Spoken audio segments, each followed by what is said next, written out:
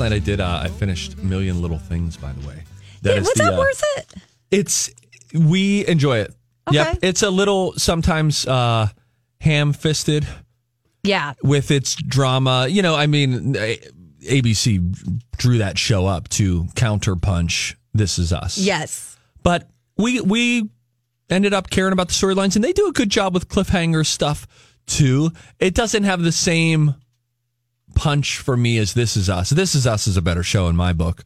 But it was interesting. They had some things that they led you on, breadcrumbs that they dropped all throughout the first season. Mm-hmm. Then, why What's-His-Face killed himself? Did we ever find out? Yeah, kind of yes and kind of no. I mean, it's kind of like anyone who would happen to take their own life, right? There's not one specific thing you can point to.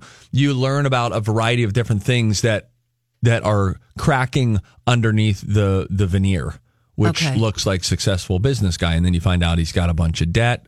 There were some other things happening in his personal life that we weren't privy to. Okay. But it was good. We'll watch next year. You will? A Million Little Things. You'll be able to stream it, I'm sure, over the summer. Probably on Hulu or something. Yeah. Okay, so that is good to know. Yeah. I am going to leave that one up to you.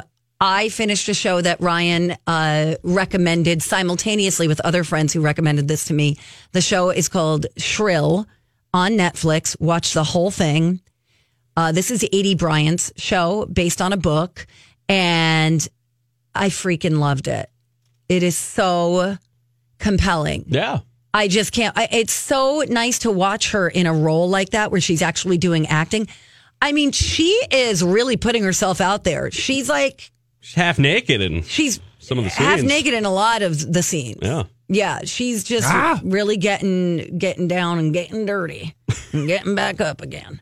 But I loved it. And I have to say, I didn't realize Adie Bryant, if you don't know that name or it sounds familiar, it's because she's on Saturday Night Live. Very funny. Very funny. So I think because of some of the roles that they always have her play on SNL, like she's always playing a mom in a wig or, a political figure that's an older woman.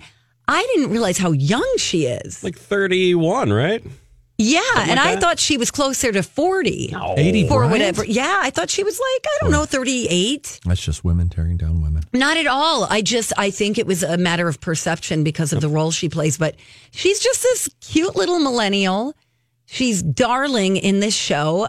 Sometimes it's annoying because she makes some really stupid choices. The boyfriend in particular. Yes. Whose name is Ryan. Who is just disgusting. Oh, yeah. He's awful. Ryan, right? Yeah. He's so gross. He's a slob. He's lazy. He's like a... kind of dumb looking and irritating sounding? Or he's how would just you... got one of those fuzzy beards. You know what I'm talking about? Full grow in. It looks like a baby. No, it's like full grown in, but it's not kept well. Oh, yeah. It's just all over the place. It's gross.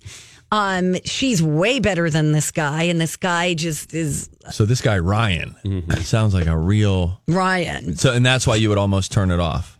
Yeah, pretty much. No, I highly recommend it. It is pretty vulgar, provocative. Yes, vulgar, yes. but there's a good message. Might be too strong. I wouldn't even say vulgar. Yeah, maybe vulgar. There's a good message. It's got heart. Yes.